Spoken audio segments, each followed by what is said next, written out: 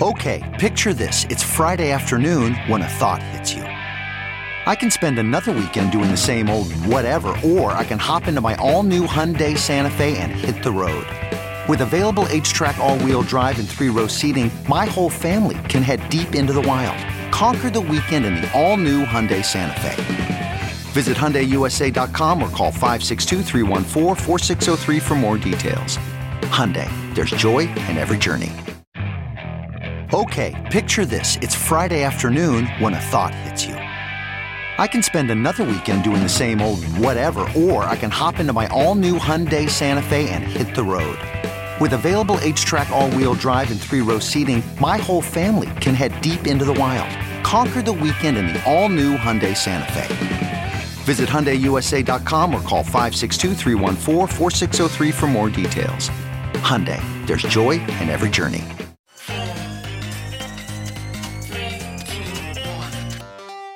Welcome back to The Breakdown with me, NLW. It's a daily podcast on macro, Bitcoin, and the big picture power shifts remaking our world. The Breakdown is sponsored by Nexo.io and produced and distributed by CoinDesk. What's going on, guys? It is Thursday, April 22nd, and today is Earth Day. So for Earth Day, let's reclaim the Bitcoin energy debate, shall we? Before we do that, let's do the brief.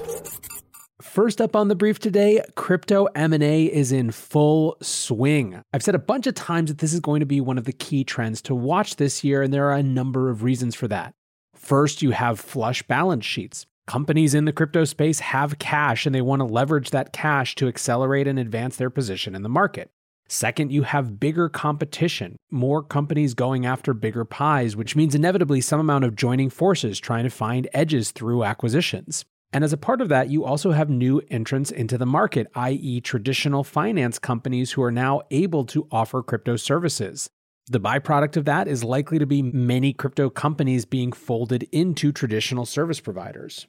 A couple stories on the M&A front. The first is a reported acquisition that isn't a done deal yet. Apparently, Galaxy Digital, Mike Novogratz shop, is in the hunt for BitGo, which just announced a multi-$100 million insurance fund yesterday. Now, there have been numerous rumors of BitGo acquisitions. PayPal, it seemed last year, was looking into acquiring BitGo, but that never ended up happening. One that was confirmed, however, is that NYDIG has acquired Arctos Capital. Arctos is a commercial lender that focuses on financing for Bitcoin miners and other crypto firms, which is relevant with our main discussion today. This is actually the second announced acquisition for NYDIG this year, having previously scooped digital assets data. Next on the brief, there is growing chatter around Ethereum. ETH heads on Twitter will make sure that you know that ETH is at a new all-time high, currently above 2,600 at the time of this recording. The more interesting thing to me, however, is some amount of shifting narrative around it. A CoinDesk headline today reads, Ether price hits new record high as analysts anticipate supply drop.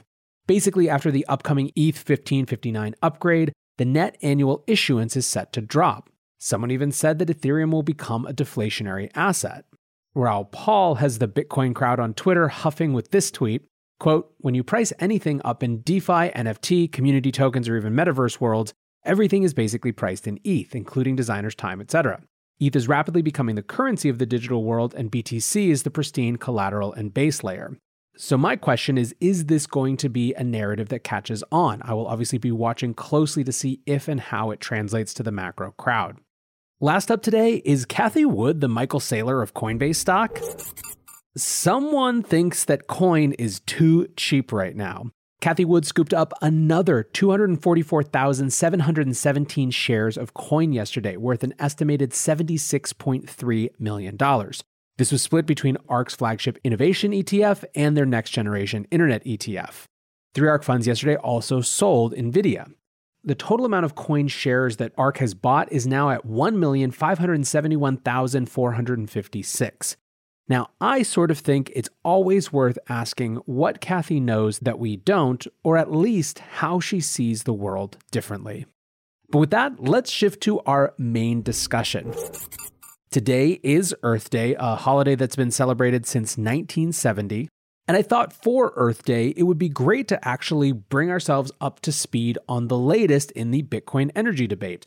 outside of some mainstream press article and beleaguered Nick Carter's inevitable response. Yesterday, Square Crypto's Miles Suter tweeted out, "Today is the day we turn the table on the Bitcoin energy debate."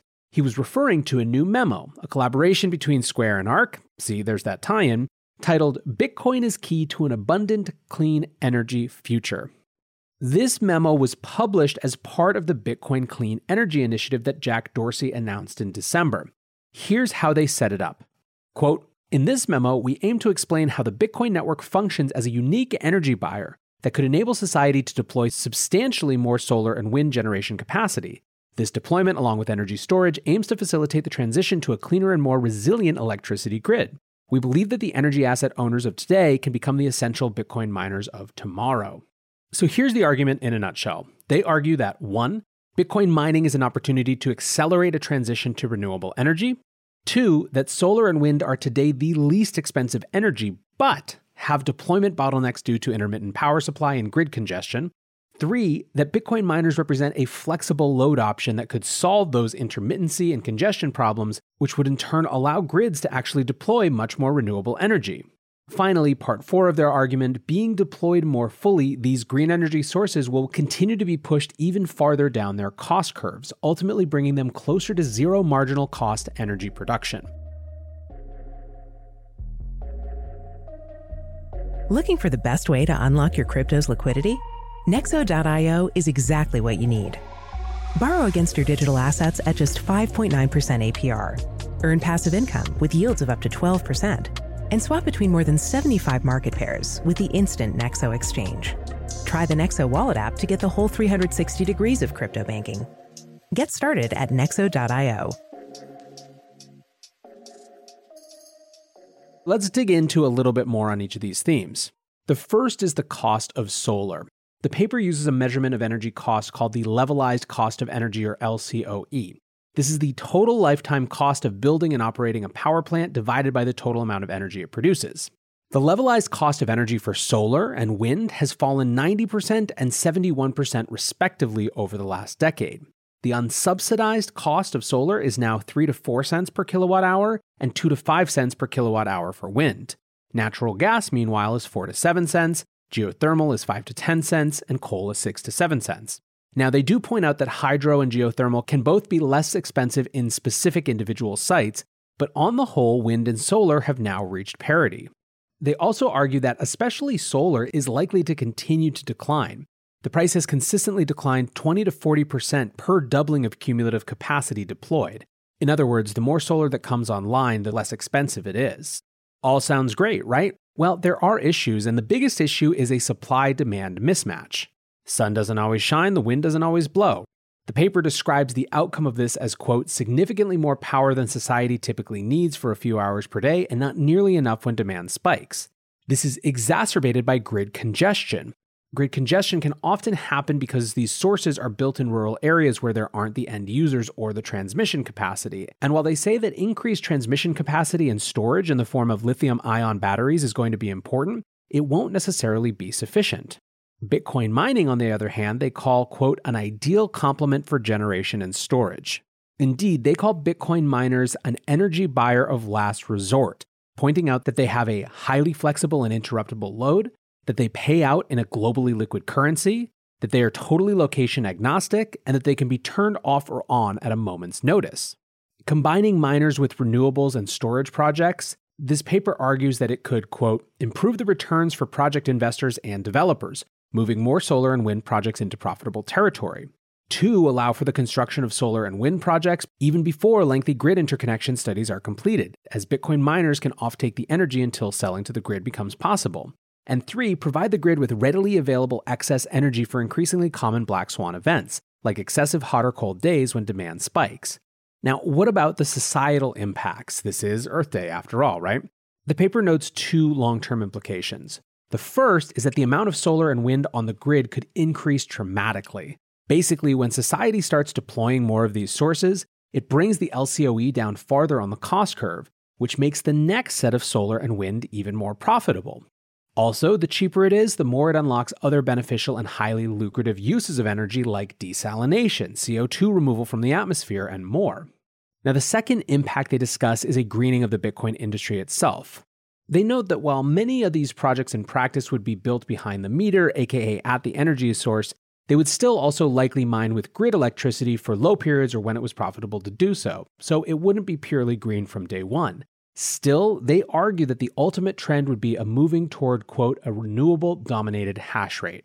As I mentioned, this was a collaboration with ARK, and what ARK contributed was a model that showed how Bitcoin mining could encourage investments in solar grids and batteries, enabling renewables to generate a higher percentage of grid power with potentially no change in the cost of electricity. So the key thing here is that the discussion isn't just about greening Bitcoin. It's about how Bitcoin creates an economic model that improves how much these sources of renewable energy can power everything else. Here's the last paragraph from ARK in the report. Our model demonstrates that integrated Bitcoin mining could transfigure intermittent power resources into baseload-capable generation stations. It suggests the addition of Bitcoin mining into power developers' toolboxes should increase the overall addressable market for renewable and intermittent power sources. All else equal, with Bitcoin mining, renewable energy could provision a large percentage of any locality's power economically. As a follow-on effect, cost declines associated with scaling renewables should most likely accelerate, leaving them even more economically competitive at equilibrium. I think this is the part that gets me most excited, is not just the greening of Bitcoin, but again, the greening of everything that is enabled by Bitcoin.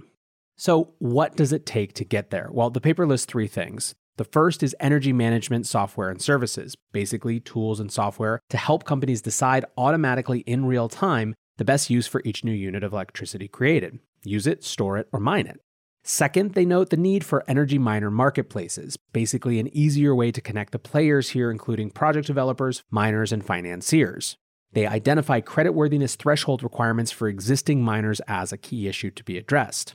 Finally, they discussed ASIC manufacturing. Basically, we need a lot more chips and we need foundries to do that. They note that Samsung and TSMC have both announced North American plants, but it's going to take a lot more. Now, I love the way that Miles introduced this report on Twitter. Today is the day we turn the tables on the Bitcoin energy debate. I am so sick, as I'm sure you are, of fighting the same fights, relitigating the same tired, disproved points. What I'm more interested in is shifting the narrative to tell this story and to allow markets to follow, with capital and ideas and people and talent and energy to actually pour into enabling this promise of how Bitcoin mining can positively impact the green energy grid and turn it into reality. I'm certainly going to be keeping my eye on exactly this. I hope you will as well. But for now, guys, I appreciate you listening, and happy Earth Day. Until tomorrow, be safe and take care of each other. Peace. We're witnessing the greatest paradigm shift in finance in modern history. Join thousands of newsmakers and influencers talking the future of money at Consensus by CoinDesk, a live virtual experience of leaders, changemakers, virtual reality meetups, keynotes from Ray Dalio, Gary Vaynerchuk, and much more.